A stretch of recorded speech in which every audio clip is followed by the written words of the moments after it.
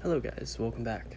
This is podcast number 24, and today we're going to be talking about really focusing and listening to what people are saying to each other and about other people. Oftentimes, life is a reflection of ourselves, so when somebody's angry with themselves, they'll tend to lash out at people or they'll call people names. And if you really truly want to help somebody who's angry, simply listen to what they're saying about other people.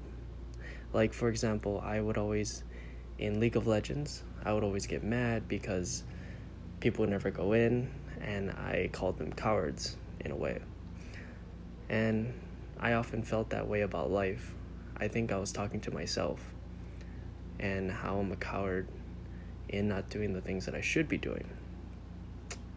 But that's just my personal experience. I hope that you can back test it with your life and hope it gives you some insight. Anyway, that's today's podcast. Take care. Peace.